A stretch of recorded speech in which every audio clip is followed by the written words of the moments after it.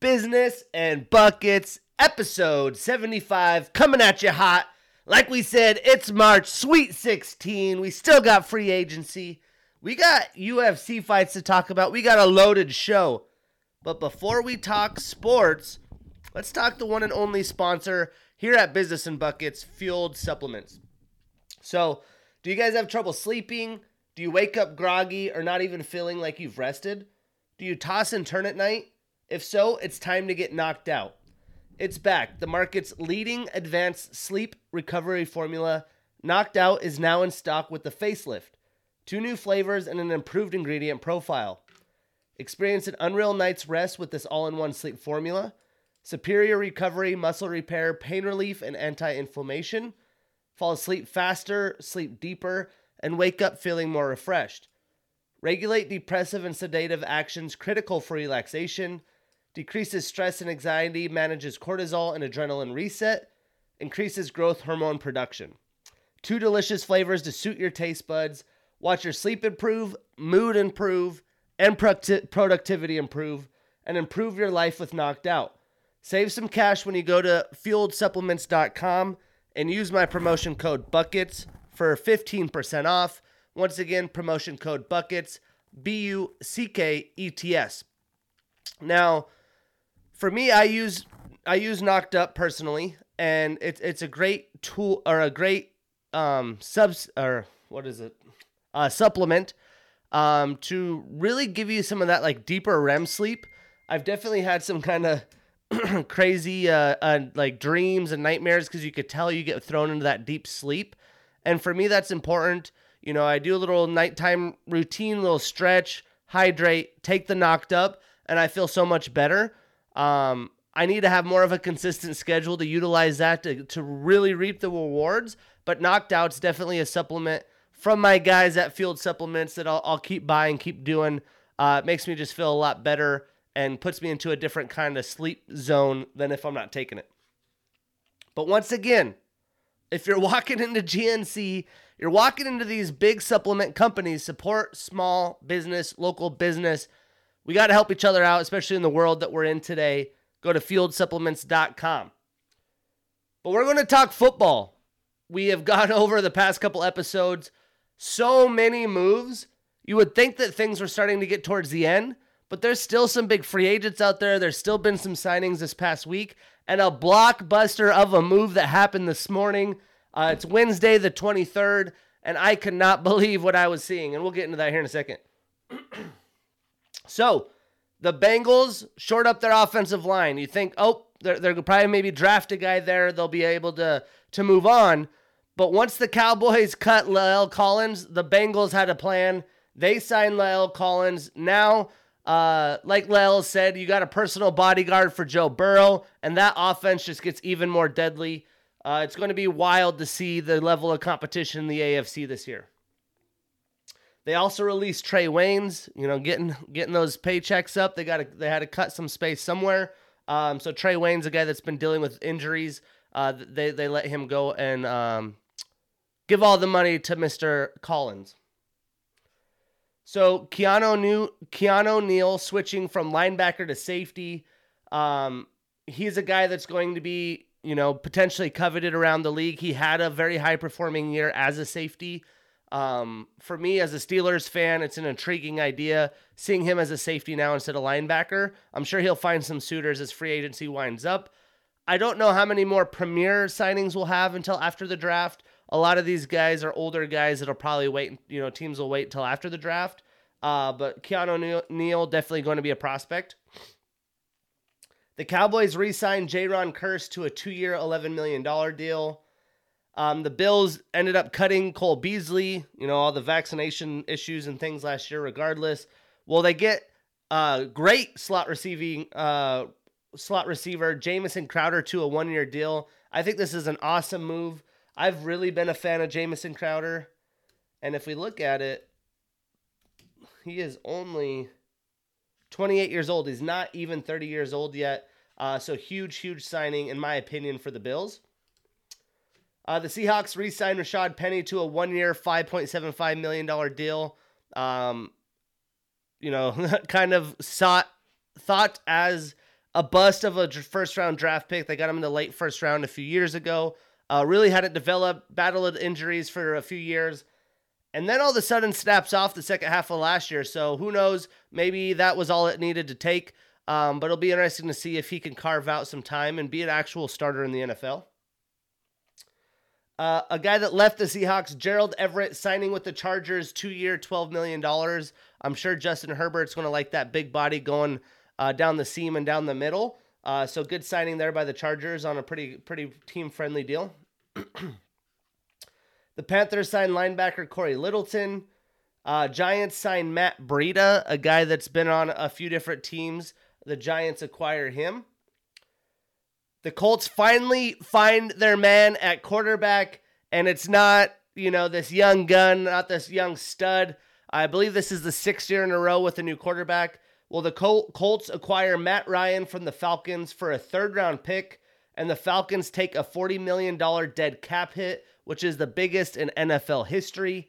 So the Falcons are willing to start over a little bit per se, and the Colts get another year stopgap from Matt Ryan, maybe 2 years before they get to go on to the QB search again. But they were able to get those picks in return to Wentz, right? They were able to take that money. The Falcons take their money. So at the end of the day, they got some picks. They get Matt Ryan and got rid of Carson Wentz. That could be a win for them. The Falcons signed Lorenzo Carter to a 1-year. And, with Arthur Smith having ties with Marcus Mariota, they signed Marcus Mariota as their guy to a 2-year deal.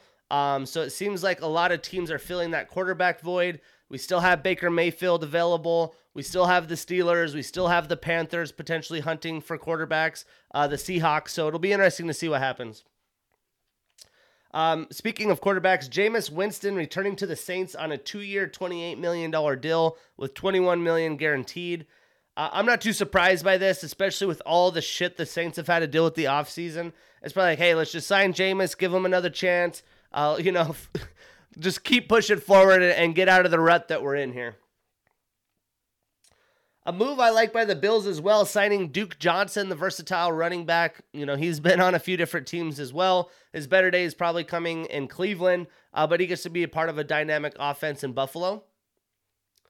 The Ravens re-signed Patrick Ricard to a 3-year deal. They love their some Patrick Ricard coming up the middle, power fullback, so I'm not too surprised that he's staying there. The Patriots re-signed Trent Brown to a 2-year deal. I'm not surprised about this with all the big free agents that have already been signed on a lineman front. They had to keep somebody. They got to keep their young quarterback upright. The Eagles signed ex-Colt receiver Zach Pascal to a 1-year deal. They're a wide receiver needy team, and Zach Pascal was a guy who has the speed, was definitely pretty hyped up at one point, never really translated, but the Eagles are going to give him new life as the Eagles could use, any kind of receiving performance, high-level quality performance. So it'll be interesting to see how that relationship pans out. The Bucs signed Leonard Fournette to a 3-year, $21 million deal. Supposedly Leonard Fournette took a couple visits, but he's staying in Tampa with Tom Brady. The Vikings signing Zadarius Smith to a 3-year, $42 million deal. A team that usually is defense first, getting a big-time free agent. It's definitely going to be a move that hurts the Packers losing Zadarius Smith. The Raiders signed DeMarcus Robinson, ex-Chiefs receiver. The Packers get Jaron Reed for defensive front. The Dolphins go big with one of the best free agents from the offensive line standpoint, signing Teron Armstead to a 5-year, $75 million deal. And the Dolphins weren't done. Tyreek Hill and the Chiefs could not really get close to a long-term agreement. So the Chiefs trade Tyreek Hill this morning to the Dolphins for this year's 1st, 2nd, 4th round pick, next year's 4th and 6th round pick as well, and then signs a 4-year, $120 million extension, which to me is a huge win for the Chiefs. I'm not trying to discredit Tyreek Hill. He is a dynamic wide receiver. He's 28 years old, just turned 28 March 1st. So they have him signed till 32, which isn't very old for a receiver. But a guy that lives off 4.2 speed, a guy that had probably his prime years already in Kansas City to demand that kind of money. Well, the Chiefs get all these picks. There's a lot of speedster receivers, not saying that they're going to be Tyreek Hill, but a lot of these young receivers have translated well into the NFL. So they could get a couple guys that could potentially fill some other spots of need with this haul that they're getting from Miami. So I like it from the Chiefs standpoint. You know, the Dolphins, they're just trying to compete. The AFC is stacked, and you really got to have a stacked lineup to compete. So I feel like this was just kind of a desperation move. Hey, he's available. We need to do something. This seems like a great move. But you add Tyreek Hill to an already pretty good receiving core. Jalen Waddle, Devontae Parker, Preston Williams, Cedric Wilson, who was newly assigned. That's going to be a dynamic offense. You now have Mike Gesicki, who they had franchised. You have a better offensive line, adding Teron Armstead. Already a pretty solid defense in place. You know, borderline running backs with Mostert and Edmonds, guys who are always battling injuries. But Tua's got all the pieces. You know, there's no more excuses. Tua's got to show out, and I believe he will. But god damn, look at the speed this team has. Jalen Waddle, Tyreek Hill, are you kidding me? You know, I haven't even thought really of like power rankings, but this damn near has to put them at the top of that division. You know, the Bills are there, the Patriots, pretty solid team. But I like the moves that the Dolphins are made. They're trying. Is it very good long-term moves? Probably not. But when the Dolphins, a franchise that struggled to win for so long, you get an opportunity to sign a guy like Tyreek Hill. He'll sell tickets. He adds more speed to your offense, which is already pretty quick, and allows you to compete in that division. Just banger moves happening in free agency. Al Michaels headed to Amazon for Thursday Night Football broadcast on a $75 million deal. So we have the Thursday Night Football crew, Kirk Herbstreit, Al Michaels on Amazon. Thursday Night Football. You got to be kidding me. Some wild shit that's happening here in the NFL. And not only has it been a wild free agency for the stars, but also the analysts that have been a part of this as well. The USFL, as I had talked about in the last pod, kicking off, now has inserted some new rule changes that, you know, the NFL can take a good glance at and potentially adopt in the future. One being a 3-point conversion opportunity after a touchdown. I believe it's like from 20 yards out or 4th and 12 from the 20 or some crazy thing. They have new overtime rules where every team gets an opportunity from a short-term distance. And then if they both get it on 3 tries, it goes to a regular like NFL overtime rule. They also have an onside kick alternative. They have a lot of, I think you got to go from it 4th and 12 from the 20. If you get a first down, I don't know. They got some interesting rules. It'll be interesting to see. Like I said, I'm not going to be a huge USFL fan. I've never really enjoyed a lot of the external promotions unless they have big name players. But it'll be interesting to see how these things change up the game. Maybe some ways to spice up the NFL in the future here. But before we talk UFC, we're going to talk about the best free agents remaining. As I mentioned, you know, a lot of these guys will probably be on the shelf for a while till after the draft. But some guys at the top of the list you wouldn't expect to be in the shelf very long. Guys like the Honey Badger. Tyrann Mathieu is the 6th ranked free agent according to NFL.com, still available.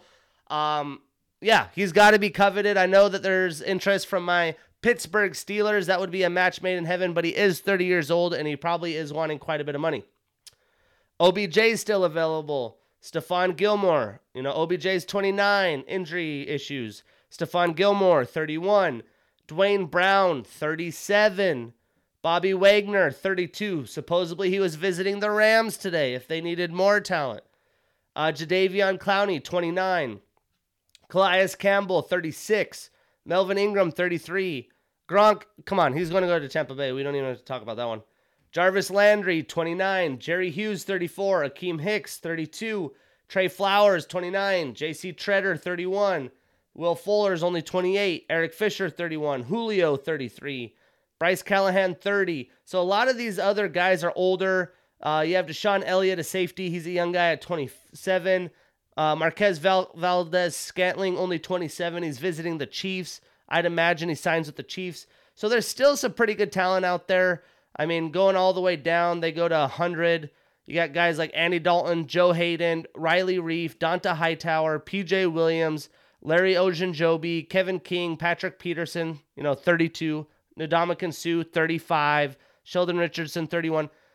So there is quite a bit of talent. Justin Houston, Melvin Gordon out there, but a lot of these older guys sit until a lot of teams want to try to fill those spots with draft picks. They still have some salary cap available, still have some openings. That's where these guys will find a place to fit. But let's talk UFC, baby. How about that UFC London card? We will break it down. But Dana White loved it so much in the O2 Arena, the vibe, just the emotions going on. And, I think it's a little biased that the card was stacked towards the London fighters, in my opinion. But he gave every fighter who had a finish a $50,000 bonus on that card. You love to see it. Would love to see more of it. Never going to disagree with more pay for the fighters. Deiveson Figueiredo and Brandon Moreno, the fourth bout official. I figured they'd give Deiveson a different opponent, but, been so good, why not run it one more time? This should be the last time that this happens, but it's one of the more intriguing fights in the flyweight division. Dana White obviously sees the numbers, does not promote the flyweight division very much. So this is the best case scenario, probably for ratings and pay-per-view sales. It's going to happen on International Fight Week, which should be my 30th celebration with some of my good friends. So I'm all for it. Ideally just, have this come to an end. I thought Brandon would win the last one and have it come to an end, but that wasn't the case. Now he switches gyms. Like, there's always some sort of drama between these cats. And when I had started the year talking on MMA, I went through each division and who would be the title holder, and I had Brandon Moreno in the flyweight class. So at least this gives me a chance as your analyst to be valid on what I assumed would happen throughout the year. Ryan Spann versus Jan Cutelaba rebooked. That's going to be a banger. That'll be a fun one. And another banger for sure. We have Santiago Ponzinibbio versus Michel Pieta. The crazy unorthodox style of Pieta, the power, the prowess of Santiago. That's going to be must-see TV. Not fully official yet, but Tim Elliott versus Amir Albazi. Tim Elliott off a good win, looking to turn things around really quick here. No more fights booked, but some other news around the fighting world. Ex-fighter Chael Sonnen facing 11 battery charges after that incident. So ESPN said he'll no longer be a part of broadcast for a while until things get shaken out. But you'd figure something would happen with this situation. Jorge Masvidal and Colby Covington. The drama's not done. They get into it at a Miami restaurant. Jorge is charged with some sort of charges. But basically, Colby was at this nice steakhouse with the Full Send podcast doing an interview. Someone had posted it. Jorge and his, Miami buffoons, the Dade County buffoons, came in there. Supposedly Jorge sucker punched him, hit him, knocked out a tooth. Colby didn't retaliate as he shouldn't have. Pretty, shameless move in my opinion by Jorge. You had 25 minutes in the octagon to beat this kid's ass. You got to go catch him on the streets and try to beat him up. Yeah, Jorge's just got some ego problems. I think that's where a lot of this beef has come from and transpired from it out the gate anyways. But the drama is going to keep continuing. These two fighters can't leave the drama. It makes kind of some fun storylines for fight fans. I just think it's a bunch of bullshit, and it's like, hey, we're grown-ass men. Get over it. You're in a sport of fighting. You got to fight. Like, what are we doing here? This Saturday, one championship card, but happening early in the morning. Demetrius Mighty Mouse Johnson, one of the GOATs in my opinion, doing a hybrid fight that'll be happening at 5 a.m. And then the gentleman, I forget his name, that beat Mighty Mouse in the one championship will be fighting for his title there as well. And then the big Usyk Anthony Joshua fight coming up. Usyk is in Ukraine, talking about maybe not having the fight go down. Well, he has decided to leave Ukraine to have that fight. I'm happy as a fight fan. I don't know if that should be a priority. I don't know what to think. I've never been, part of a country where that kind of shit is going down. So I don't want to have to, put my viewpoint out there. But as a fight fan, I am fucking pumped for that rematch. But let's talk UFC London. I'm on a fucking heater. Woo! I went 9-1 in picks this week. I think I was 8-1, 6-2 the week before. The parlays are rolling. So we're going to talk the recap, and then we're going to set up a parlay for this weekend. I got some dogs coming for you guys. I can't wait, mixing it with some March Madness. It's going to be fun. So we did not break down the Muhammad Mokaev fight in his debut, but he got a nice first-round submission in his UFC debut. Came out, hit a flying knee, was able to finish the older fighter, I think, under a minute, which was one of the faster finishes in flyweight history. So welcome to the UFC, young man. He's already wanting to fight June or July, potentially International Fight Week. Let's stack that card up. That's my 30th birthday. I'm all for it. But it'll be interesting to see what step up in competition he wants to take, as he's already calling like top 15, top 10. So we'll see. And how about Meatball Molly McCann with the spinning elbow finish? God damn, that was a thing of beauty. Some people saying one of the best knockouts you could have in a women's division. I've seen some pretty fucking stunning knockouts though, but that was a great one. Everyone was hyped. And again, this just brought the UK energy up to a whole nother level before the big dogs. But we're going to talk about the fight that I thought might be fight of the night, which is fucking crazy that it was on the prelims. But we had Jack Shore with a unanimous decision over Timur Valiev.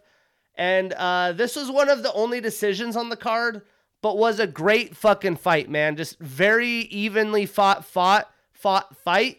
And I was very impressed by both fighters. Both fighters had their moments. I thought Timur definitely won round 1. And then Jack Shore brought it on more in round 2 and 3. I just thought that Jack showed how good his skills are all around. He showed some good combos. He just showed what he's capable of. He is undefeated, has a nice record. And Timur is no joke, that's for sure. When we look at the stats, Jack landed 87 total strikes and 70 significant strikes with 3 takedowns and 2 knockdowns, compared to Timur's 75 total and 72 significant with 2 takedowns and a submission attempt. So Jack undefeated, he stays undefeated. 5 of these fights have been in the UFC. Timur starts a new losing streak and is 2-1-1 in the UFC. So what's next? Well, I could see Jack taking on someone like Ricky Simone or Song Yadong, which would be bangers, but it would be a ton of fun. Timur, he has bangers in his future as well. I could see somebody like Casey Kenny or Brian Boom Kelleher. There's not a lack of fights in this division at all, but I'm super pumped to see what Jack Shore continues to do. Oh, and then one of the underdogs that I got that scared the shit out of me in my parlay, Paul Craig with the first round submission over Nikita Krylov. Mr. Craig does it again though. After getting takedown, getting big shots landed on him, he finds a way to sink that triangle choke in to get the finish. Statistically, Paul landed 11 total and 2 significant strikes with the takedown and a submission attempt, compared to Nikita's 30 total and 19 significant with the takedown. Now, Paul has won 5 of 6 with the draw against Shogun that he avenged. We talked about this in the preview. But he now moves up 3 spots to number 8 in the rankings, on his way to a title run, and he hasn't lost since June of 2019, while Nikita has lost 2 in a row and 3 of his last 4, and he drops 2 spots in the rankings to number 11. So what's next?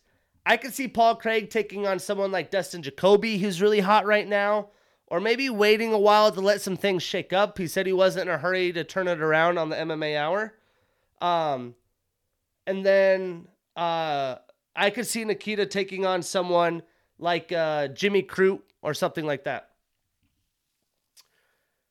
And then we had this young stud, the fucking big, heavy hands, Sergey Pavlovich, with the first round TKO over Shamil Abdurakhimov. And the finishing train continued as Sergey landed some monstrous shots. It didn't last long. He was going in there for the kill, and he got the strikes that he wanted to get this fight done early. And obviously, with all the finishes on these cards, you could probably, the fighters know this. They hear the energy out there. Just gets them that much more hyped up. Sergey landed 22 total and 21 significant strikes with a knockdown, compared to Shamil's 17 total and significant strikes. Now, Sergey has won 3 in a row and moves into the rankings at number 11, while Shamil takes his 3rd loss in a row and drops 2 spots to number 12. He hasn't won since April of 2019. So for Pavlovich, I could see him taking on another Sergey and Sergey Spivak, or maybe Alexander Romanov. And for Shamil, I think Augusto Sakai would be great. Either way, excited to see what's next for Pavlovich. And that's all in the fucking prelims. Moving into the main card, we had Ilia Topuria with the 2nd round knockout over Jai Herbert. Ilia and Paddy's confrontation overshadowed this fight for sure. But Herbert started using his length, and he was looking really good versus Ilia early. He landed that nasty combo, though. This big, huge combo with the liver shot. It brought Jai down, opened it up for the finish, and Ilia, like he has done his whole career, got the finish, got the crowd going. Statistically, Ilia landed 31 total and 20 significant strikes with a takedown and a knockdown, compared to Jai's 50 total and 22 significant strikes and a knockdown. Now, Ilia stays undefeated with 4 of them coming in the UFC. Jai starts a new losing streak, and he has lost 3 of his last 4. Now, for Topuria, I could see a fancy matchup versus Damir Ismagulov or Arman Tsarukyan, who just fought recently as well. And for Jai, I could see him taking on someone like Fair Ziam or Leonardo Santos. But Ilia and the Paddy, if they want to actually make that happen, the storylines are there. But I don't think they rush Paddy up to somebody like Ilia, especially when it was announced that Paddy's only making 12 and 12. So we'll see what happens. But I would assume that they kind of slow play that matchup.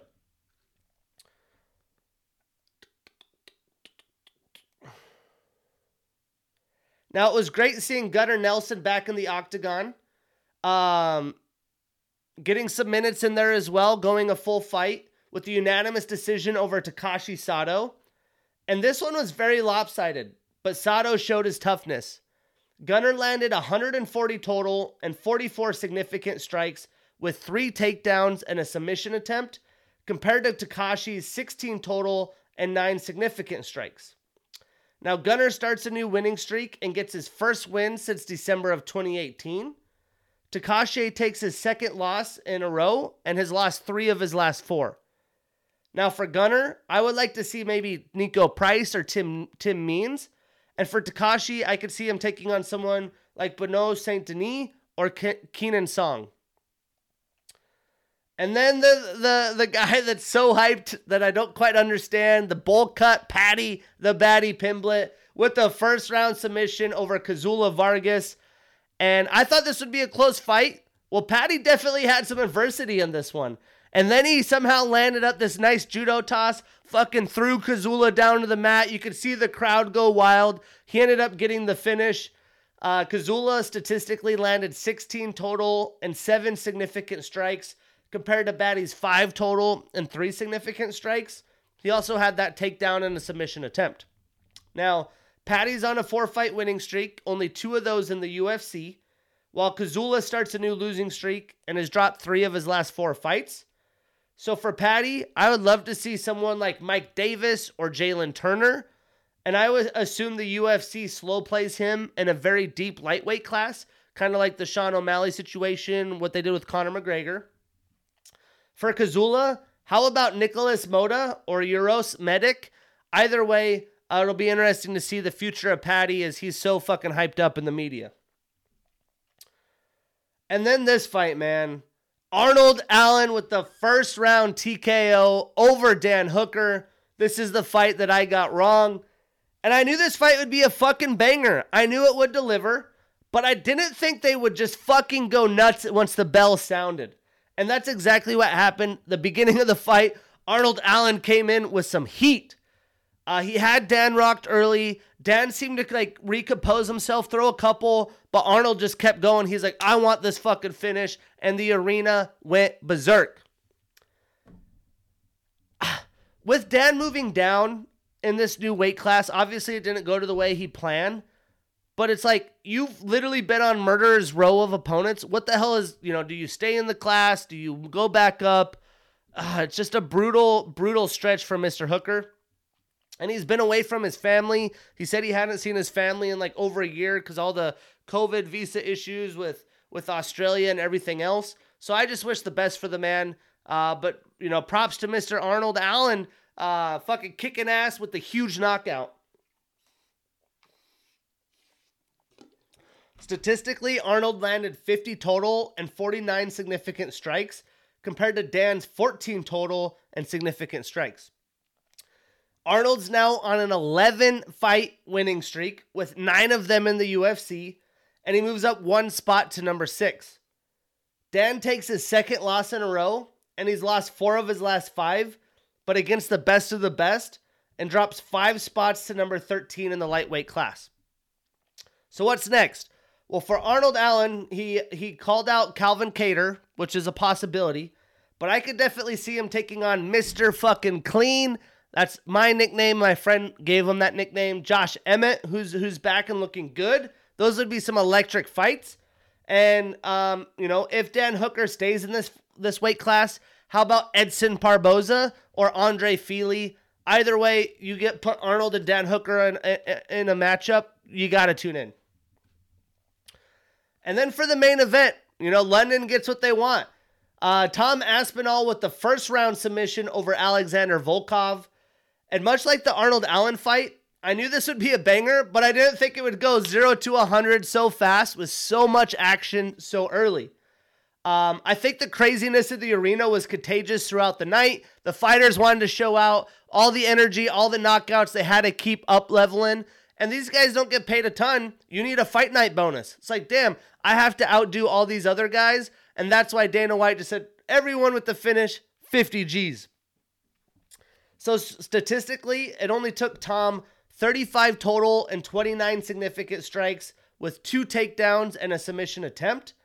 And for Alexander, he landed 13 total and significant strikes. Tom is now on an 8-fight winning streak with 5 of them in the UFC. He moves up 5 spots to number 6. And Volkov starts a new losing streak. He's 1-2 in his last 3 fights and drops 1 spot to number 7. So what's next?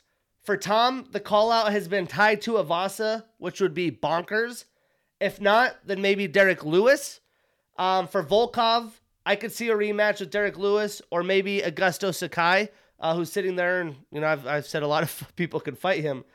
But could you imagine Tom Aspinall and Tai Tuivasa, 2 guys that are just fucking on a tear, that have this type of energy, that have all the fandom?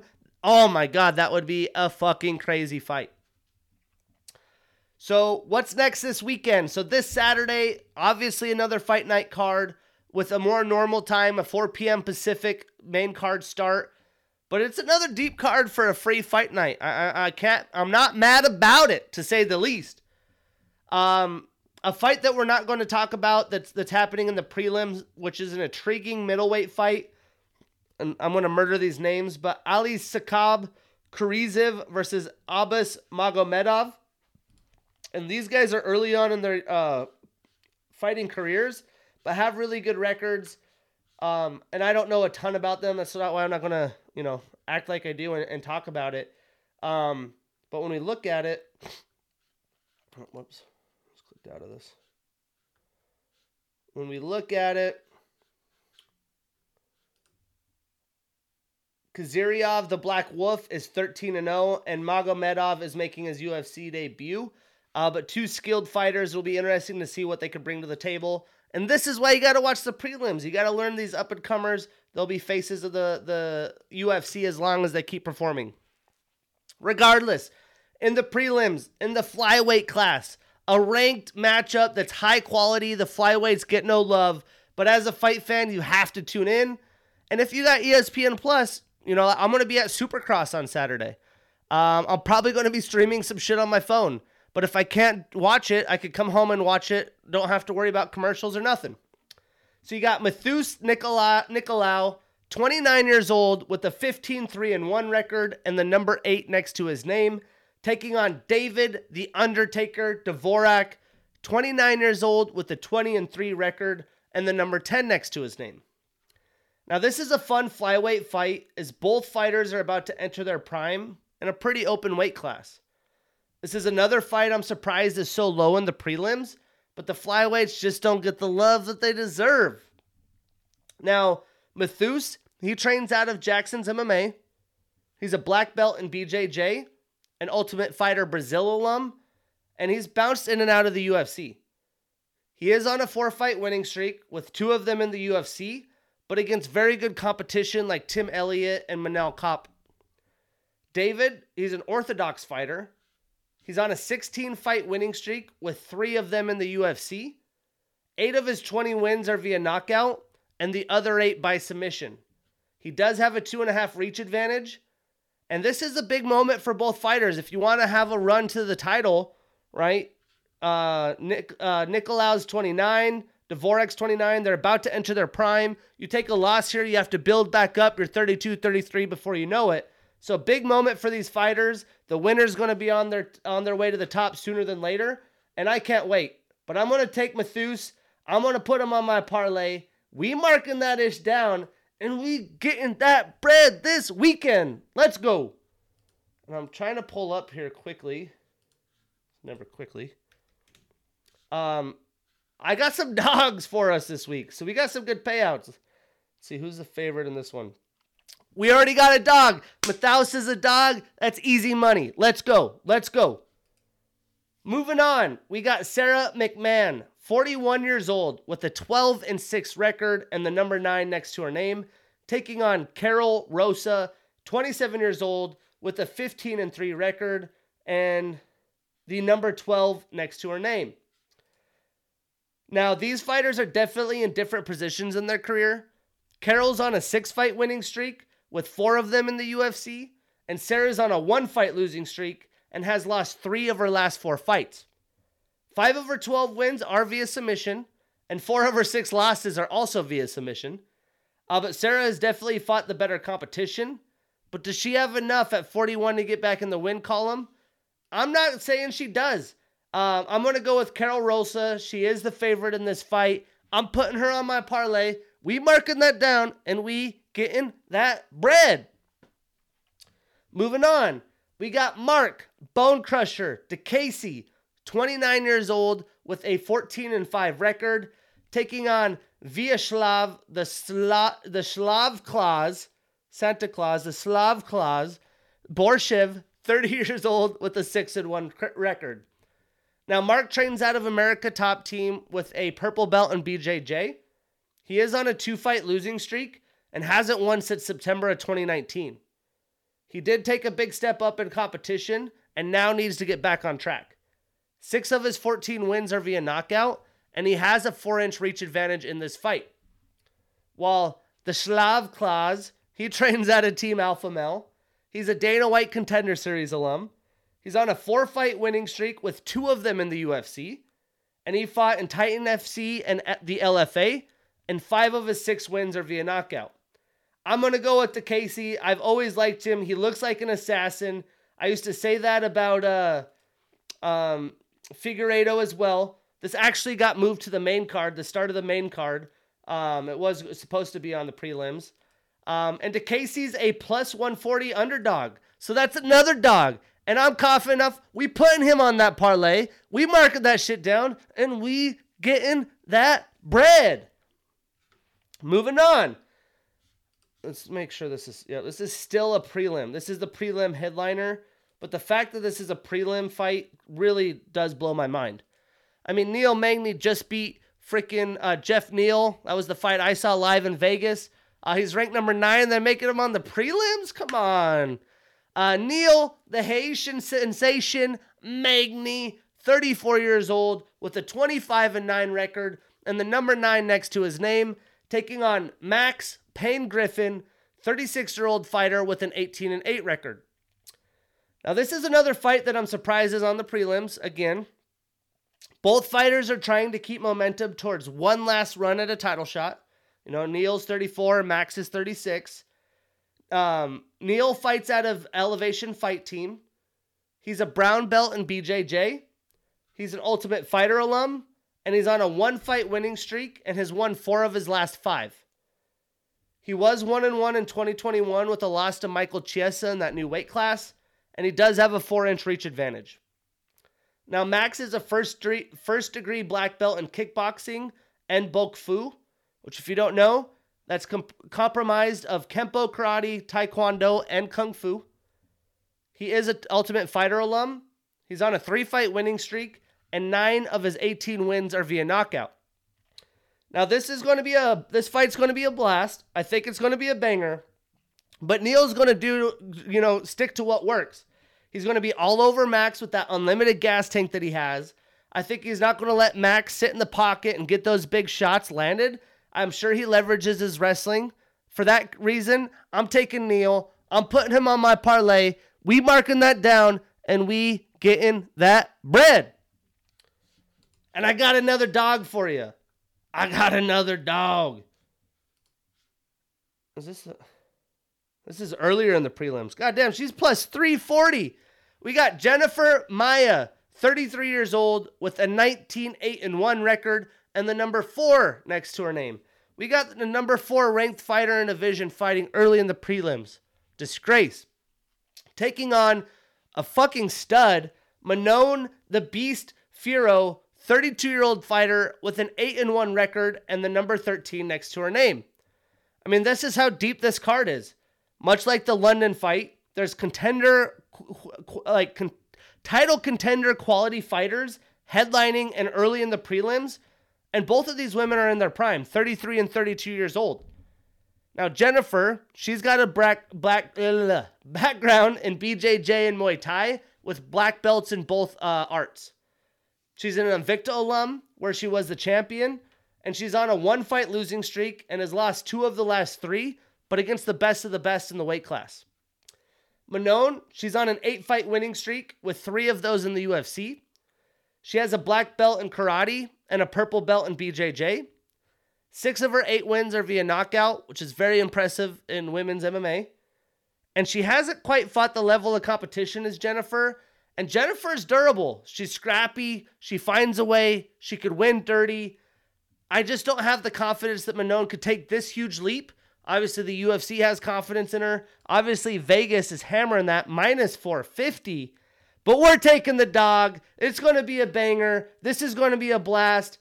You know, Jennifer is basically at this point the gatekeeper because she can't beat the people above her. She can't beat the contenders.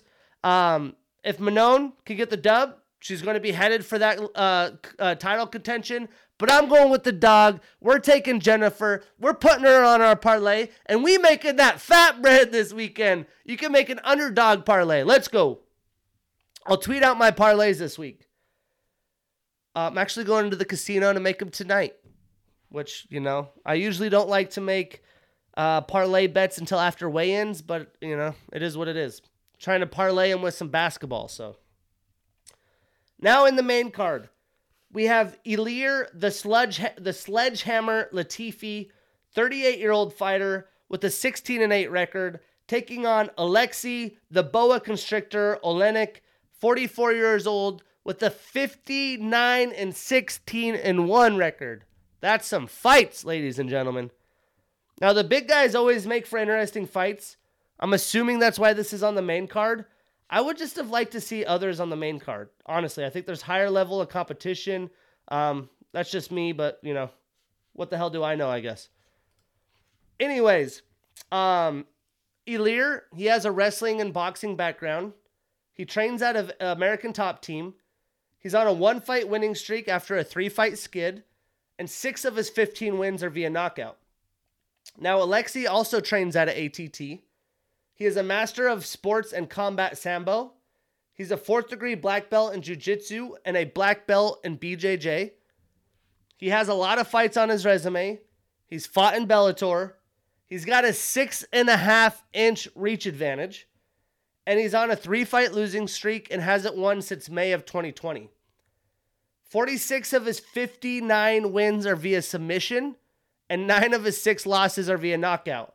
So he's great on the ground for a big guy, and he's been susceptible to knockout after fucking 50, 60, 76 fights. I'm not surprised at 44 years old. That's fucking insane.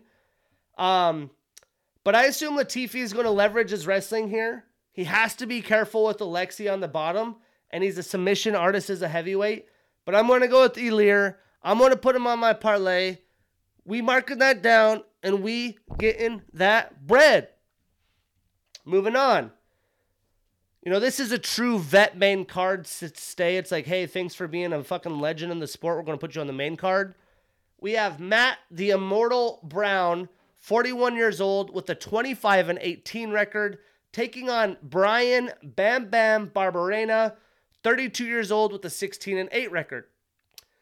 Now, Matt's another true vet here, and the fighters are in completely different situations, as Brian is just now entering his prime. He does have 16-8 record, not a, immaculate record. Matt's an orthodox fighter. He has a brown belt in BJJ. He's an Ultimate Fighter alum. 15 of his 23 wins are via knockout. 10 of his 18 losses are via submission. He's on a 1-fight winning streak and went 1-1 in 2021. He does have a 2.5-inch reach advantage.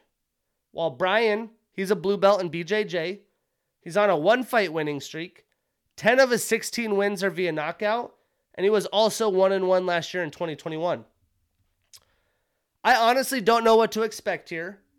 Matt looked good at 41 with his win over Diego Lima, but I'm going to go with the fighter in his prime, looking to string together some wins in desperation, have an opportunity to stay on the roster and move up.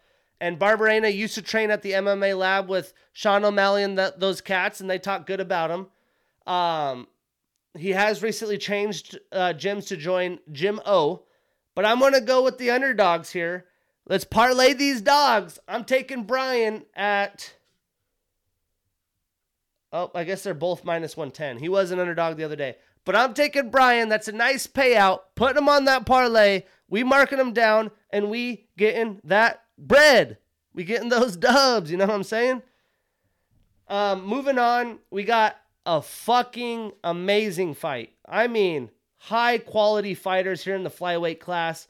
We have Askar the Bullet Askarov with a 13-0-1 record. That's no losses, 1 draw, 1 no contest, with a number 2 next to his name, taking on Kai Don't Blink Kara France, 28 years old, with a 23-9 record, and the number 6 next to his name. Now, Askar has been atop of the division for a while now. The winner here should get a title shot, especially since the Figgy Moreno battle should come to an end in July. Who knows? It's another draw. Then it's like, let's just not even put that into existence. But Askar has a background in wrestling and Sambo. He's undefeated with the draw against Moreno that he had in September of 2019. He has beaten the best of the best in the division, besides Figueiredo. 7 of his 14 wins are via submission. And Kai, he's an orthodox fighter. He trains out of City Kickboxing. He has a blue belt in BJJ. He's an Ultimate Fighter alum. He's on a 2-fight winning streak, both of those happening in 2021. I got to see him piece up Cody Garbrandt live in T-Mobile. 11 of his 23 wins are via knockout. 3 of his 9 losses are via submission. And he does have a 2-inch reach advantage. I don't expect Askar to want a striking war and will look to take France down to grind out a win. It's going to be great to see Askar back in the octagon to see if he's still at that high level. I'm sure he is. Because his last fight was against Joseph Benavidez, which was like right before retirement, so not the best version of Joseph. He's a little older. And the Pantoja fight was in July of 2020, which that's a very high-quality win.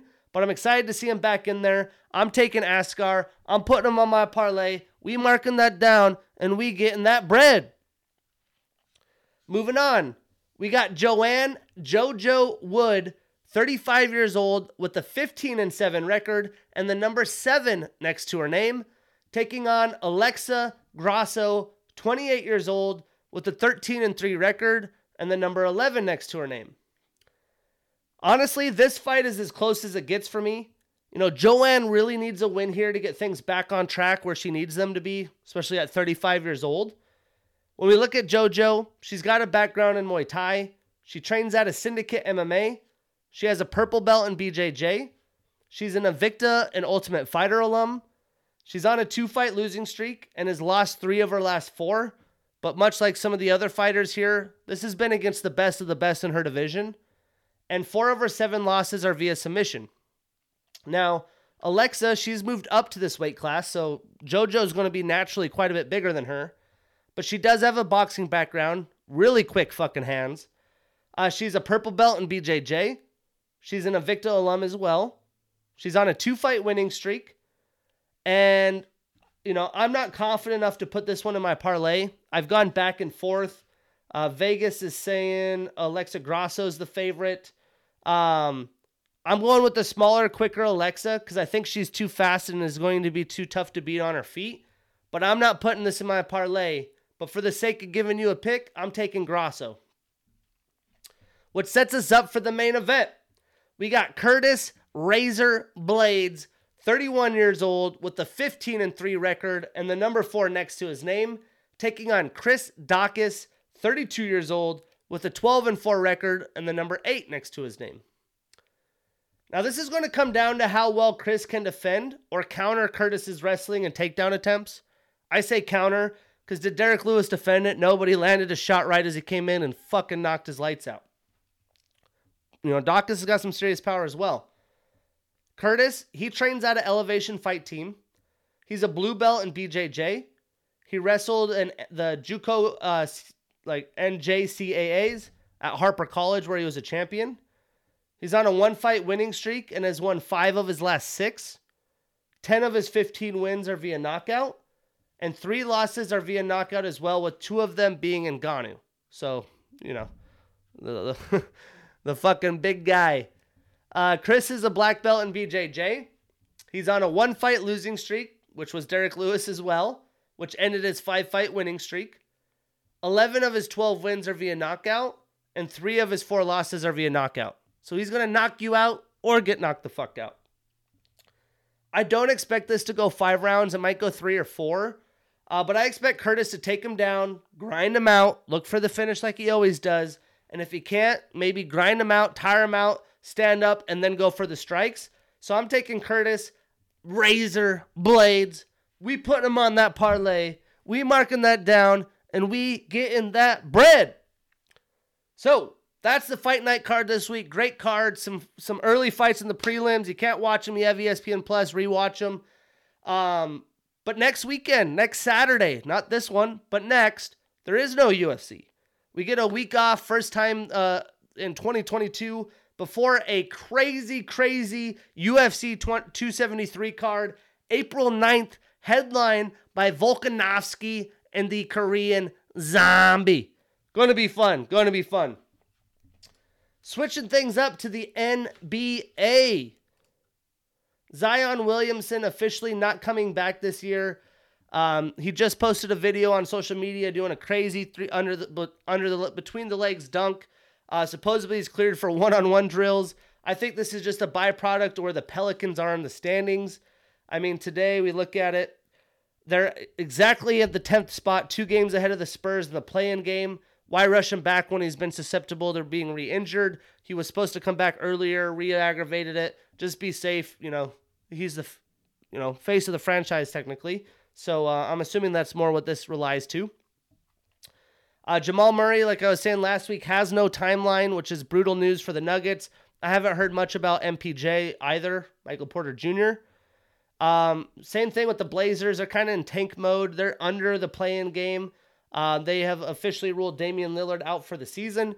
I assume if they were in heavy playoff standings, that'd be a different case. And then Ben Simmons has no timeline to return. They're unsure with a herniated disc in his back. Brutal news for Nets fans. Will be interesting to see how that shakes out. You know, if they want to try to make a run this year, what the hell's going on? I don't like the James Harden trade, but James Harden's older. Ben Simmons is younger. I just want to see if Ben Simmons could still fucking play in the NBA. I'm sure all of us hoop fans do as well. I'm still pissed off he got Rookie of the Year over Donovan Mitchell. But we're going to break down another East and West team. We're going to break down the Wizards, who are right outside. They're freaking 5.5 games outside the play-in, so a non-playoff team. And the Spurs, who are 2 out of the play-in, so potentially I'm going to say they're probably not a play-in team. Anyways, looking at the Wizards, obviously Bradley Beal in trade rumors, as he always is. He's been out after going that left wrist surgery. Other than that, we look at the squad. I mean, there's not a lot that jumps out on paper. They have good players, but every team in the NBA has good players. To be a championship caliber team, your top 5-6 players have to be legitimate all around. They have Raul Neto, who is their starting point guard. He used to play for the Jazz, so I'm familiar with him. Crafty little Spaniard. He averages 7.9 points per game. They have Ish Smith to back him up, and Thomas Satoransky. All, fundamental basketball players, but nothing that's going to be game-changing, especially in the NBA where a lot of the top dogs have elite point guards. They have Kentavious Caldwell-Pope, KCP. They got him from the Lakers. He's averaging 12.5 points per game, which is up from his numbers on the Lakers because he's forced to score.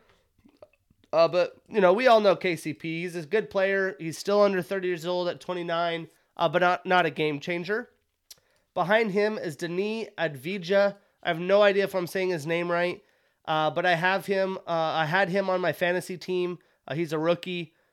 Puts up decent numbers. 7.6 points per game, 5.1 rebounds. Looks like a guy that might be a long-term player for the Wizards.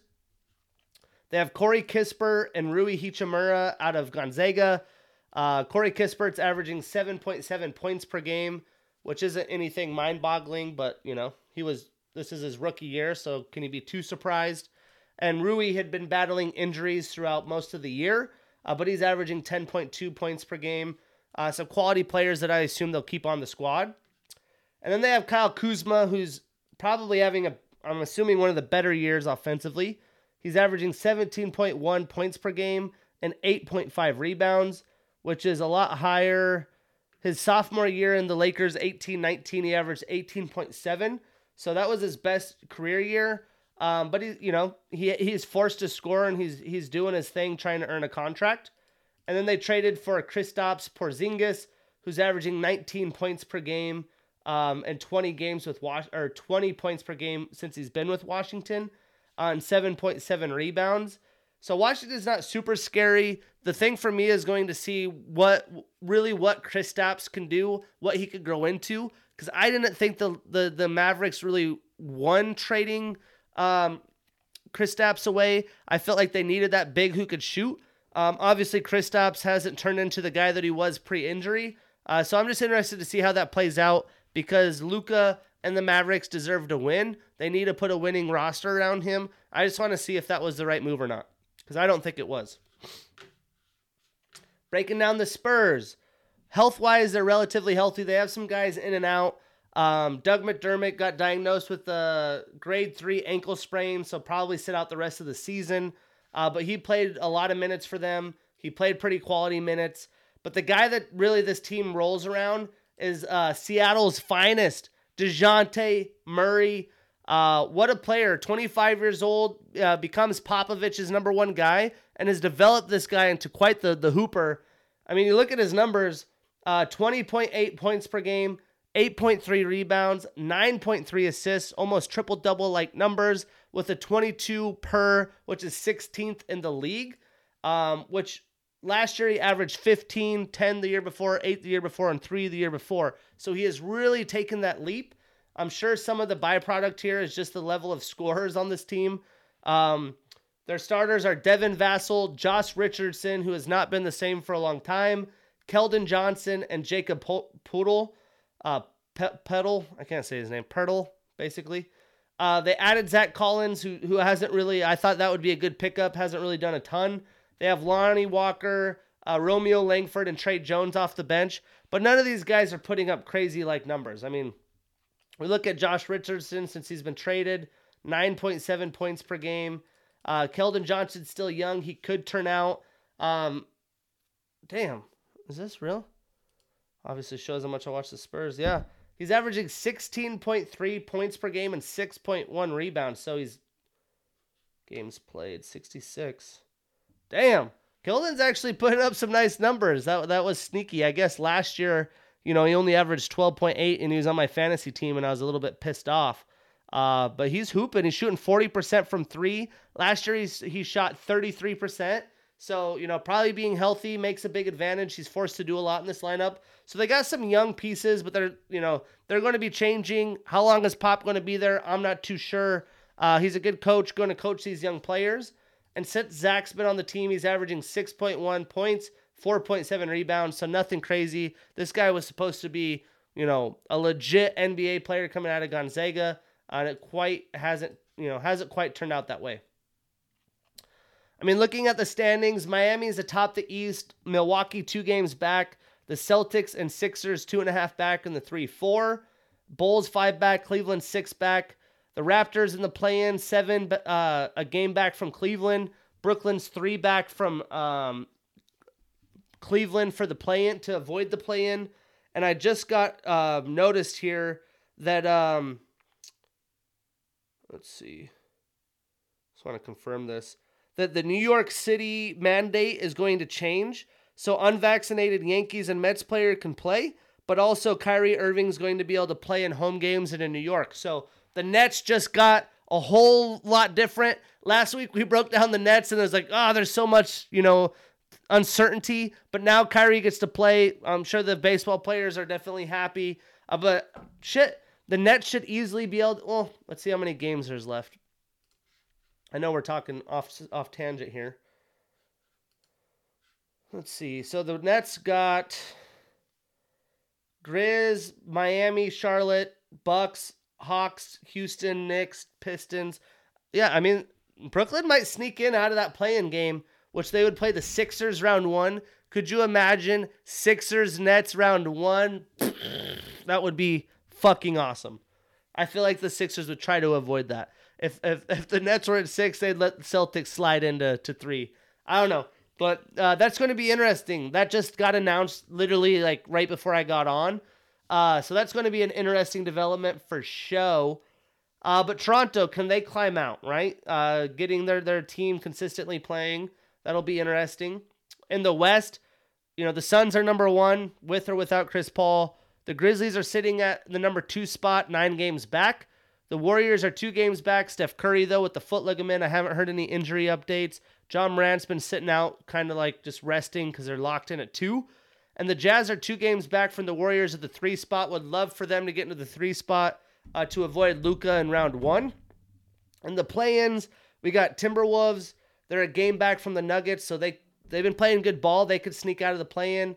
And then we probably have Lakers, Clippers round 1 in the play-in. And then the Pelicans versus either Nuggets or Timberwolves. So we're getting down to the wire. Going to be fun. Let's talk a little bit about some of the games that happened since the last podcast. We're going to step in on Friday because there was nothing that happened on Thursday when March Madness kicked off. The Jazz finally getting back on track. That road trip was brutal. Beating the Clippers 121-92. Rudy Gobert with 19 and 16. And Robert Covington 18 and 6 in defeat. The Sixers beating the Mavericks 111-101 in Philly. The Sixers were obviously led by Joel Embiid, who had 32, 8, 4, and 5 steals. James Harden playing with 24, 12, and 7. And the Mavericks were led by Jalen Brunson, Nova fucking Nation, about to get a payday, 24 points. Luka with an off night, 17 points, 10 assists, 7 rebounds. But those 17 points were on 20 shots and was 2 of 10 from 3. That's what I'm saying. The Mavericks team's scary because Luka can do crazy shit. But, I mean, you take Porzingis off, obviously Porzingis hasn't played at quite that level. But, are you really afraid of Finney Smith, Dwight Powell? I love Spencer Dinwiddie with the team and Jalen Brunson, and they don't have much of a bench. I just don't, they're not there yet. They're getting close, but they need to surround him with another guy at least. The Lakers beating the Raptors in Toronto in overtime. You know LeBron, King James with his fingerprints all over, 36-9-7.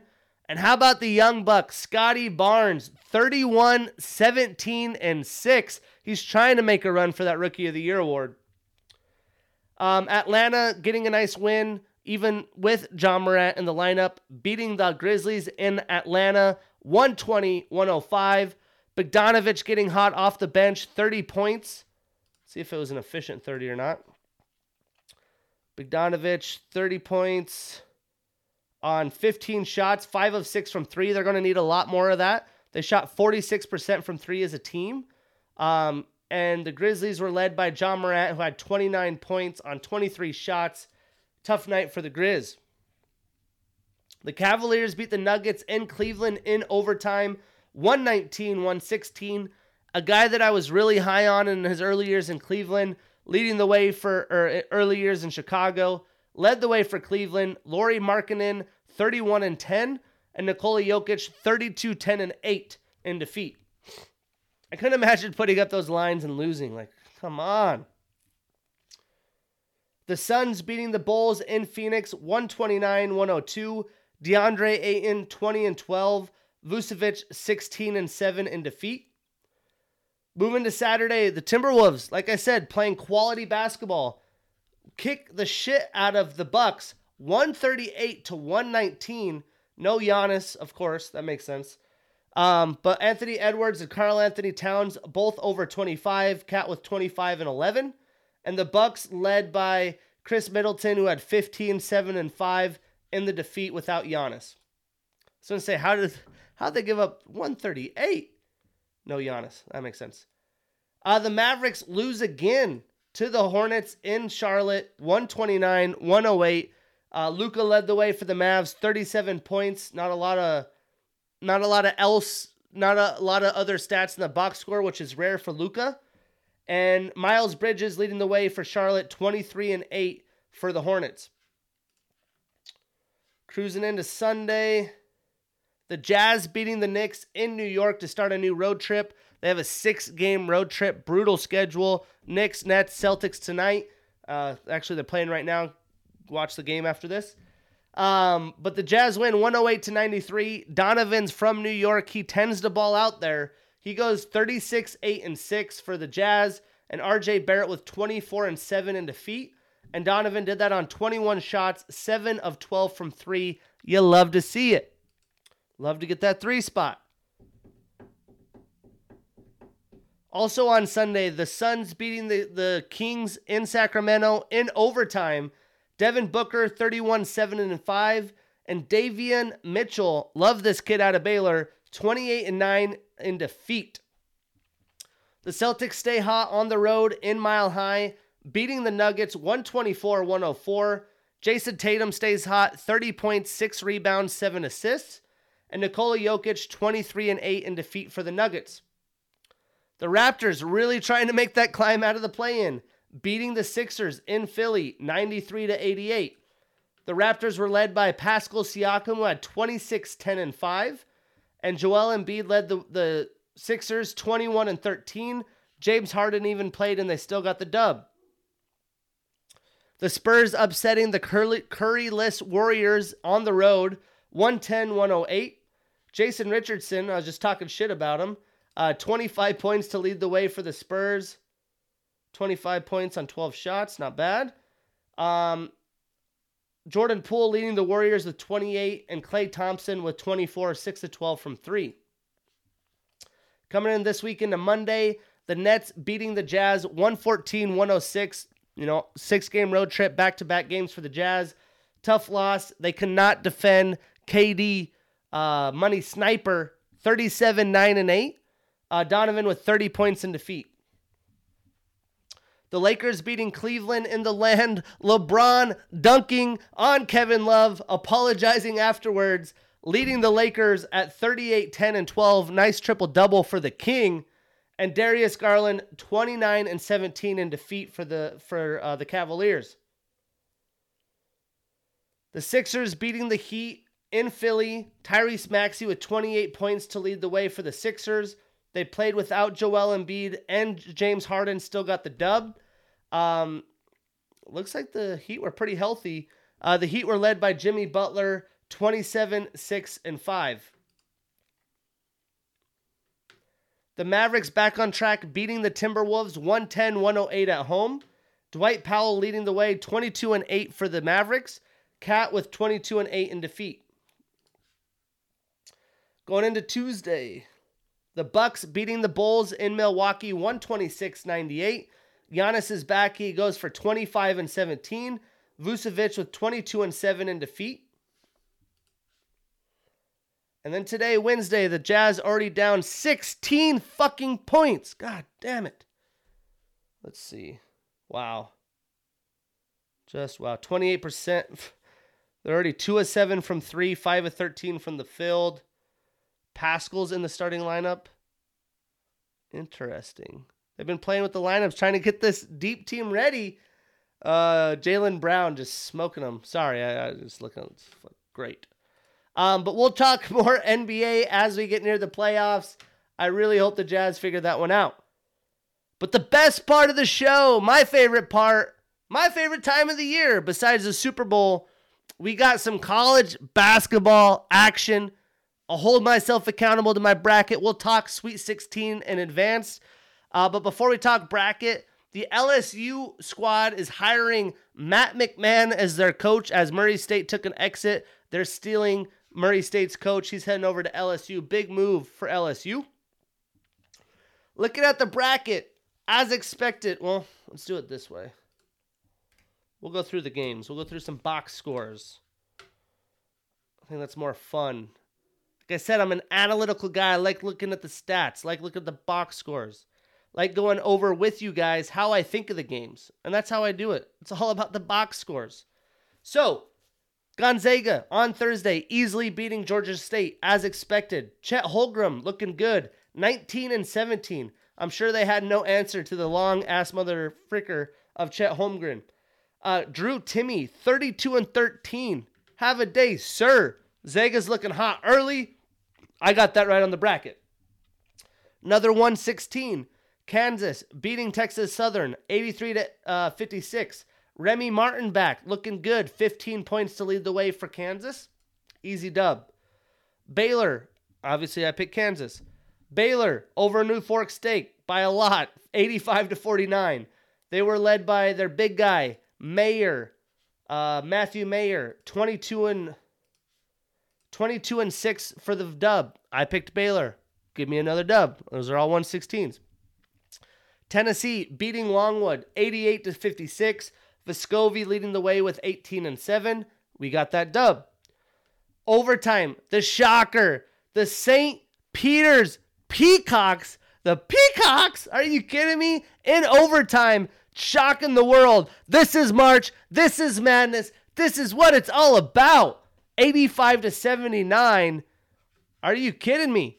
The Peacocks led by Daryl Banks III. 27 points for the Peacocks. Oscar Tashwibi tried his best. 30-16 for the SEC Player of the Year. But his team shot 26% from three. The Peacocks going 53% from deep. They also had this gentleman, Doug Eder, go for 20 off the bench. Huge win. I'm not too upset. I get that wrong on the bracket, but I assume that some people have them in Final Four, Elite Eight, and I didn't. So I'm feeling good at this point. UCLA scraping by against Akron. Jaquez Jr. with 15-9-6 got that game right. We got Providence, South Dakota State. This was a hot upset bid, and I was a little nervous. South Dakota State could shoot the lights out of the gym if they're hot. Well, Providence, the experience, the tenure, it was a difference maker. They beat South Dakota State 66-57. The Jackrabbits only shoot 30% from three. Providence only shoots 36%, but they're scrappier, bigger bodies. They were able to get the win. Al Durham leads the way, 13-8-6 for the Friars. We're looking good there. Richmond upsetting 12-5, happens every year. Upsetting a lot of fan favorite Iowa squad. And I was telling everyone Iowa was overrated. The Hawks go down 67-53. The Spiders stay hot after winning their conference championship, beating Davidson to earn the bracket bid. Keegan Murray with 21-9 for Iowa in defeat. And Jacob Gilliard with, he's a senior out of Richmond with 24-6-6 in the shocker.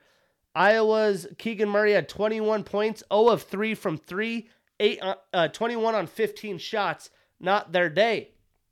Obviously picked that wrong, but much like Kentucky, I feel like others probably had them a lot further. Feeling pretty good. Vermont, Arkansas. Vermont was a pretty trendy upset pick. Arkansas escapes 75-71. They were led by Stanley Amudi, who had 21-9 for the Hogs. Move them on. Getting that one right. Another 5-12. I had Indiana. They couldn't do it. They could not score any offense on either game. St. Mary's smokes them 82-53.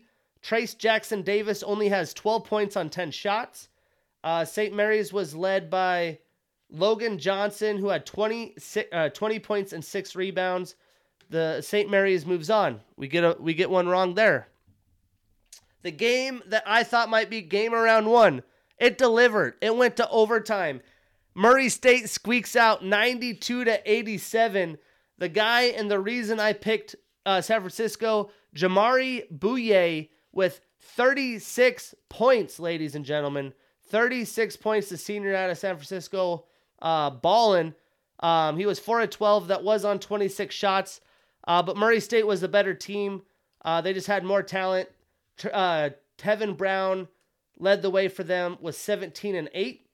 When we look at the percentages, no one shot ratherly well, but Murray State comes productive. My upset bid falls short. Another 5-12 shocker. The Big East goes down. New Mexico State beats UConn 70-63. I'm a little pissed off about this one, but this was all Teddy Allen. 37-6 to beat the Huskies. RJ Cole tried his best with 20 points. 20 points on 15 shots isn't going to quite get it. Allen had 37-6 on 24 shots, 4 of 7 from 3. New Mexico State shoots 64.7% from 3. Are you kidding me? My Huskies go down. I had them pretty far. That one hurts. I was going for a little Mountain West upset. Doesn't happen. Memphis beats Boise State 64-63. Memphis was led by DeAndre Williams, who had 14-5, and Boise's stud Abu Kijab with 20 points in defeat. The Mountain West fails again. Speaking of Mountain West failing, Michigan, they don't deserve to be there, or do they? They beat Colorado State, the best of the Mountain West, 75-63. You know Hunter Dickinson's involved, 21-6, and they are able to slow down the star for Colorado State and make a terrible game for him. Roddy only scores 13 points on 11 shots, 1 of 6 from 3. I mean, David Roddy averaged 19.2 points per game, 7.5 rebounds. Michigan shuts him down. I'm feeling not that good now. A game that I went back and forth on, but I picked the right one. North Carolina stays hot. They score 95 points to beat Marquette 95-63. This one was all about Brady Manick, who had 28-11. For Marquette, their team runs through Justin Lewis. He only has 6 points on 15 shots. Tough loss, tough exit for Justin Lewis and Marquette. A team that I'm not as high on in the Big East finds a way. The Mountain West loses again. San Diego State's up most of the game, loses to Creighton in overtime, 72-69. Ryan Kalkbrenner with 16-10 to lead Creighton. San Diego State was led by Chad Baker Mazzara, who had 17 points. Let's see.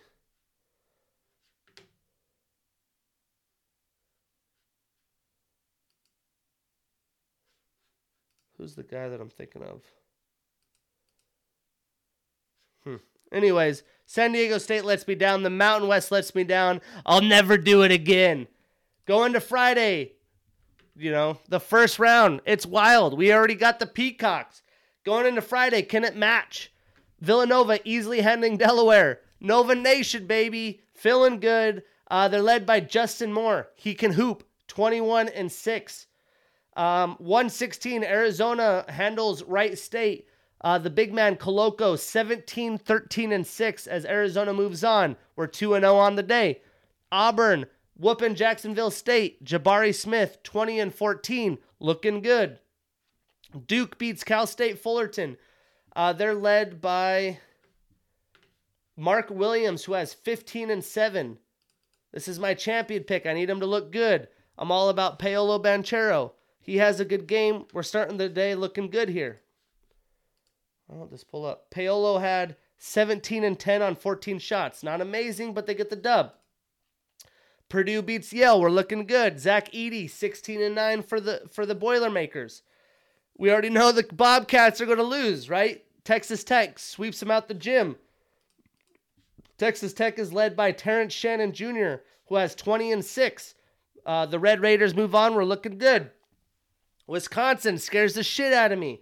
I have them in the Sweet Six, maybe even the Elite Eight. They beat Colgate 67-60. Johnny Davis wins this game by himself, 25-8. He had to work, though. He had 25 on 20 shots. But the Nelly Cummings for Colgate, bravo, kind sir, 26-6 in defeat. Houston, easy 5-12 victory here. So we're looking good. They're led by Kyler Edwards, who has 25 points, 7 rebounds. Illinois scares people. A very trendy 4-13. People were talking Chattanooga up. Well, I figured Kofi Coburn could get the dub. Well, he does go for 17-13. They squeeze on by to the second round. Miami upsets USC. This was a one game I had no idea who to pick. I went with USC. Isaiah Wong said, nah, bro. He puts up 22 points. Miami moves on. We get that game wrong. Not too worried about it. Texas burned me so bad, I picked Virginia Tech. I did think they were better, but they weren't. Texas somehow finds a way to score 81 fucking points. So I get this game wrong. I'm not too worried. But let's look. When was the last time they scored 81 fucking points? They scored 82 against West Virginia. And the only other time all season they score that much is against UT Rio Grande Valley in December and Houston Baptist to start the year. And they put that up. They shoot 52% from three. Are you kidding me? And their best shooter, Andrew Jones, with 21 points. Texas moves on. One of the very good games wasn't quite as good. I thought this would be one of the better games around one. Ohio State beats Loyola Chicago 54-41. Sister Jean and the Ramblers shot 28% from three. That's not going to do it. Ohio State shot 6.7% from three and still found a way to win. Branham with 14 points. EJ Liddell 16-9. I mean, this had to have been turnovers, right? Well, they both turned the ball over quite a bit. That's wild. Under double digits from three and still find a way to win. Sheesh. I knew Notre Dame or Rutgers, I thought it would be Rutgers, would beat Alabama, and it came to fruition. Business and buckets. Alabama was overrated all year. We tried telling y'all. Notre Dame wins 78-64. They were led by, let's see, what was this guy's first name? Cormac Ryan, who had 29-6, 7 of 9 from three. Javon Quinterly only plays 3 minutes. So, that definitely played a part. Shackelford with 13 points on 10 shots. They shoot 33% from three, while Notre Dame shoots 62.5%. That's the difference. Feeling good here. A game I went back and forth on. I take the L here. Iowa State beats LSU 59-54. Iowa State was led by their freshman Tyrese Hunter. Have a day. He goes for 23 points. Isaiah Brockington has 19 on 16 shots, but Hunter fills in the gap. Tari Eason, local Seattle, 18 points off the bench for LSU in the defeat. Michigan State makes it interesting. They escape Davidson 74-73. They're led by Joey Hauser, who had 27 and 8 for the Spartans. We're looking good. I figured Seton Hall would take the L here. They got blown out the gym. TCU in a 9-8 matchup beats Seton Hall 69-42.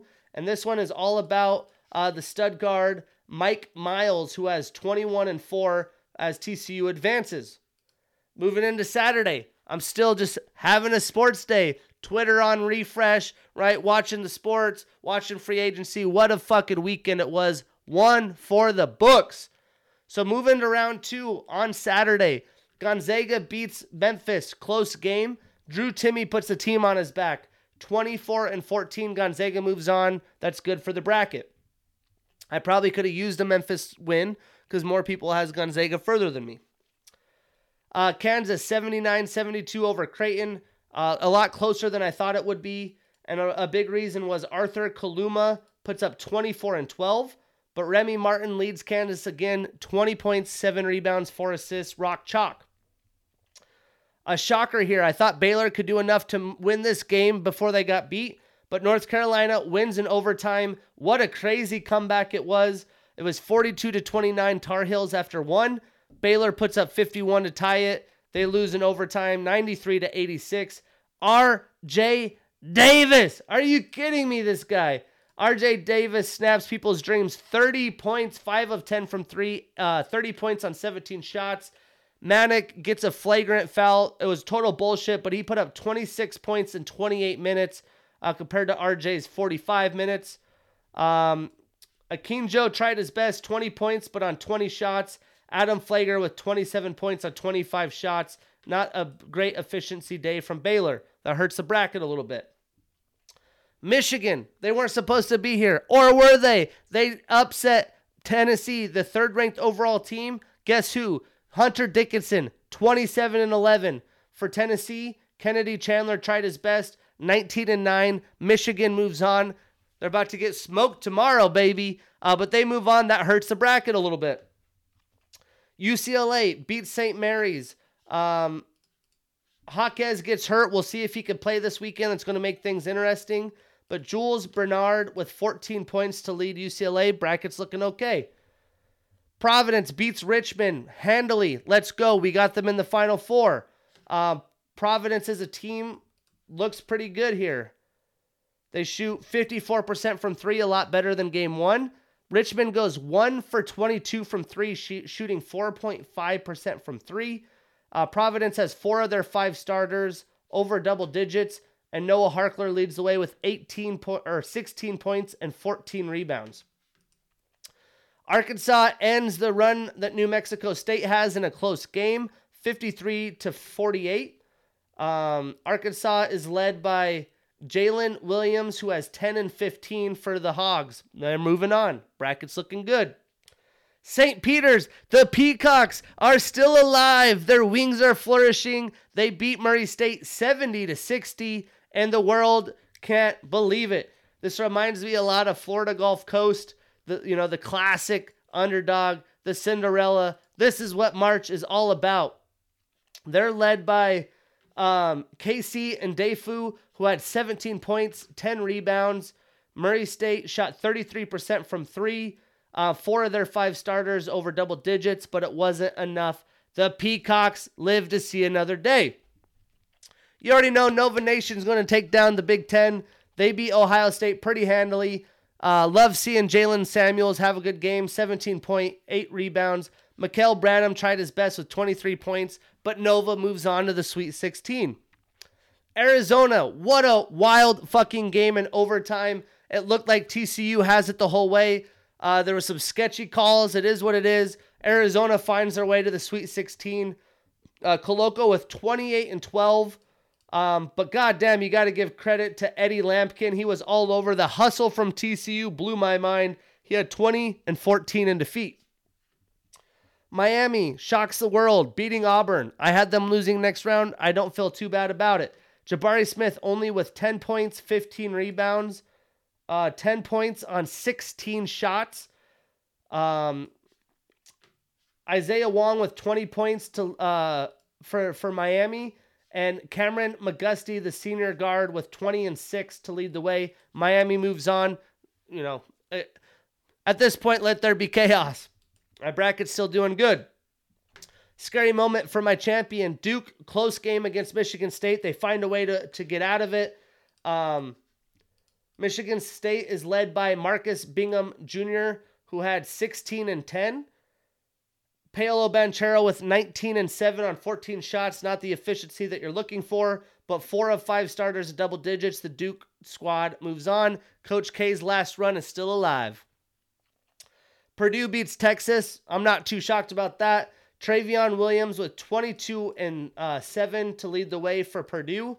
But Texas, played their hearts out. They were led by Marcus Carr, who had 23 and 7. Bracket's looking good. Texas Tech ends Notre Dame's run 59-53 in a close-fought battle. Texas Tech and the Red Raiders are led by Kevin O'Banner, who had 15 and 15. We're looking good on the bracket.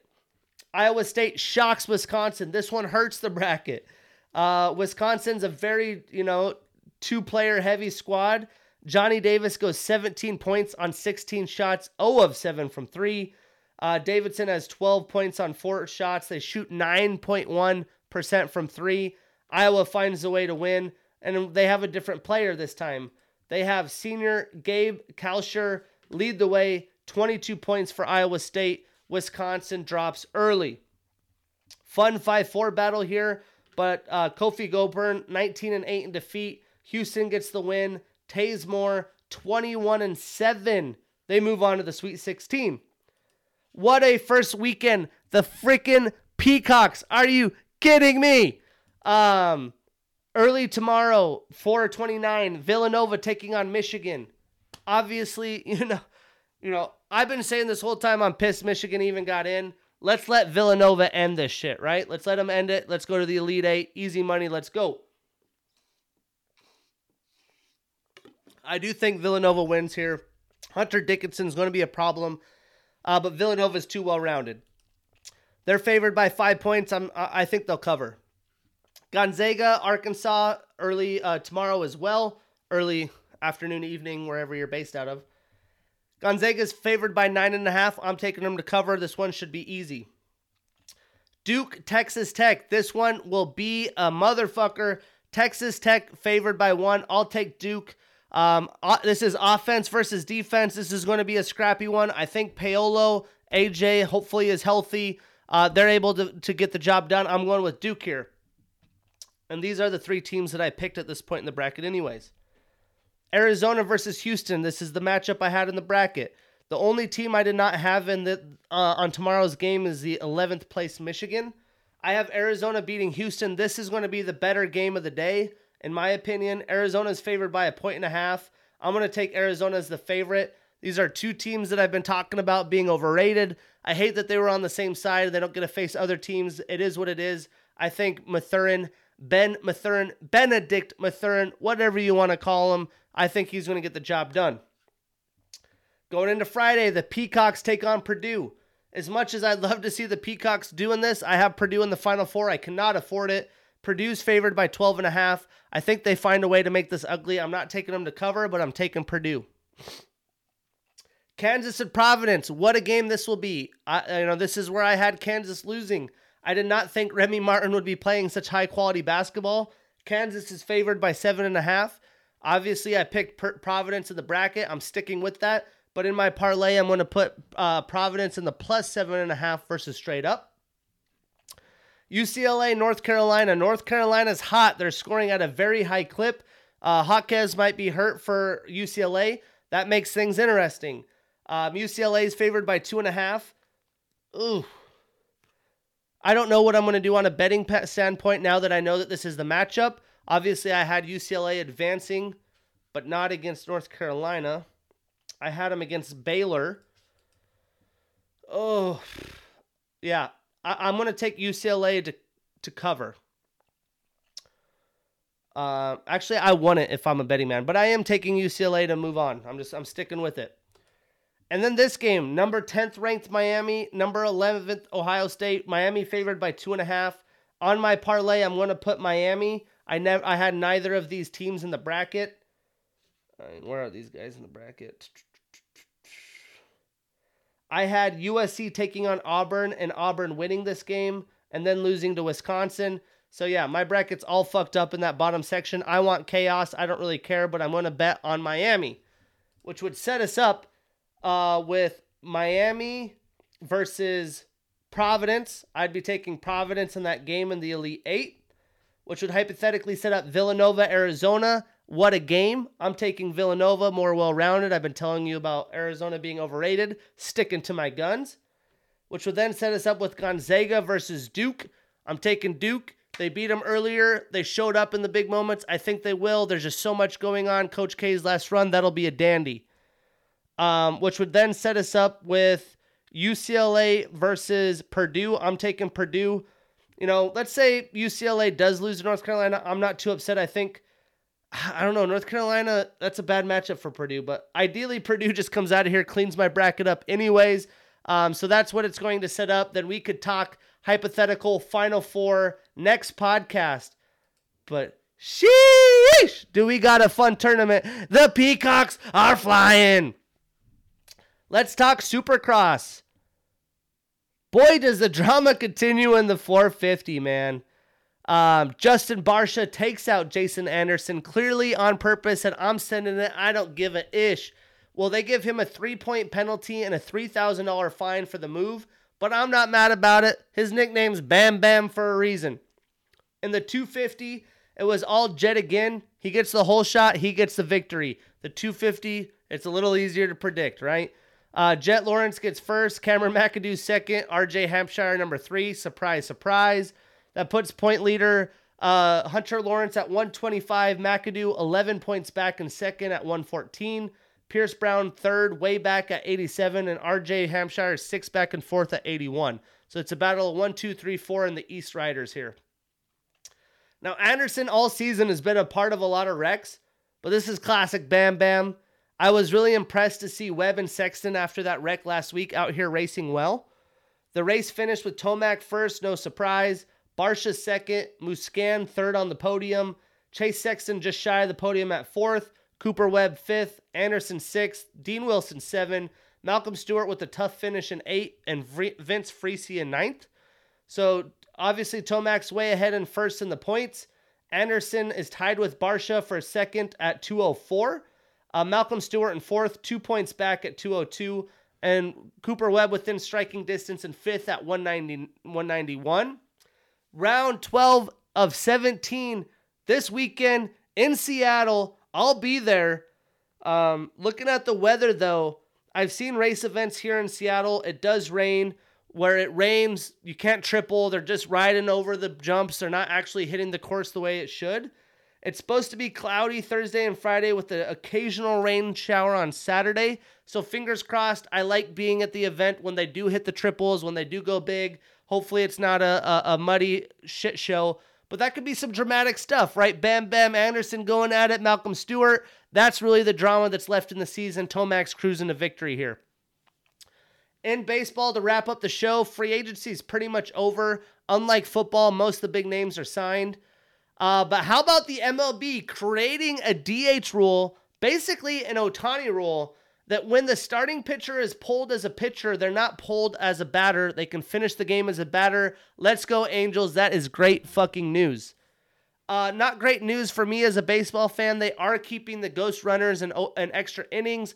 I don't like that. I think that is not baseball, but the whole idea is to speed the game up, yada, yada. It is what it is. Trevor Story, one of the last big names, signs with the Red Sox. A shocker there. 6-year, $140 million deal. Washington agrees to officially retire Ryan Zimmerman's number. He's the OG from the new franchise. I love it. I loved Ryan Zimmerman. When I started fantasy baseball on MLB.com, he was one of my first picks, so it brings back good memories here. Ryan McMahon signed 6-year, $70 million deal with the Rockies. Matt Chapman obviously got traded, but he signs a 2-year, $25 million extension. The Dodgers signed Kevin Pillar, and the Mariners signed Sergio Romo to a $2 million deal to add some bullpen depth. Outside of that, Phil Mickelson misses the Masters for the first time since 1994, basically in my whole lifetime, which is crazy. And right now is the weather window for the Todrillo Lodge event for the natural selection. It will air on Red Bull TV mid-April. If it was anything like it was last year, the fucking production, the drones, there's everything that they do is so world-class. The Baldface event that aired last week was amazing. If you haven't watched it, check it out. And if you need some supplements, FueledSupplements.com. Promotion code BUCKETS. Save some money. See you guys next week. Let's go, Nova!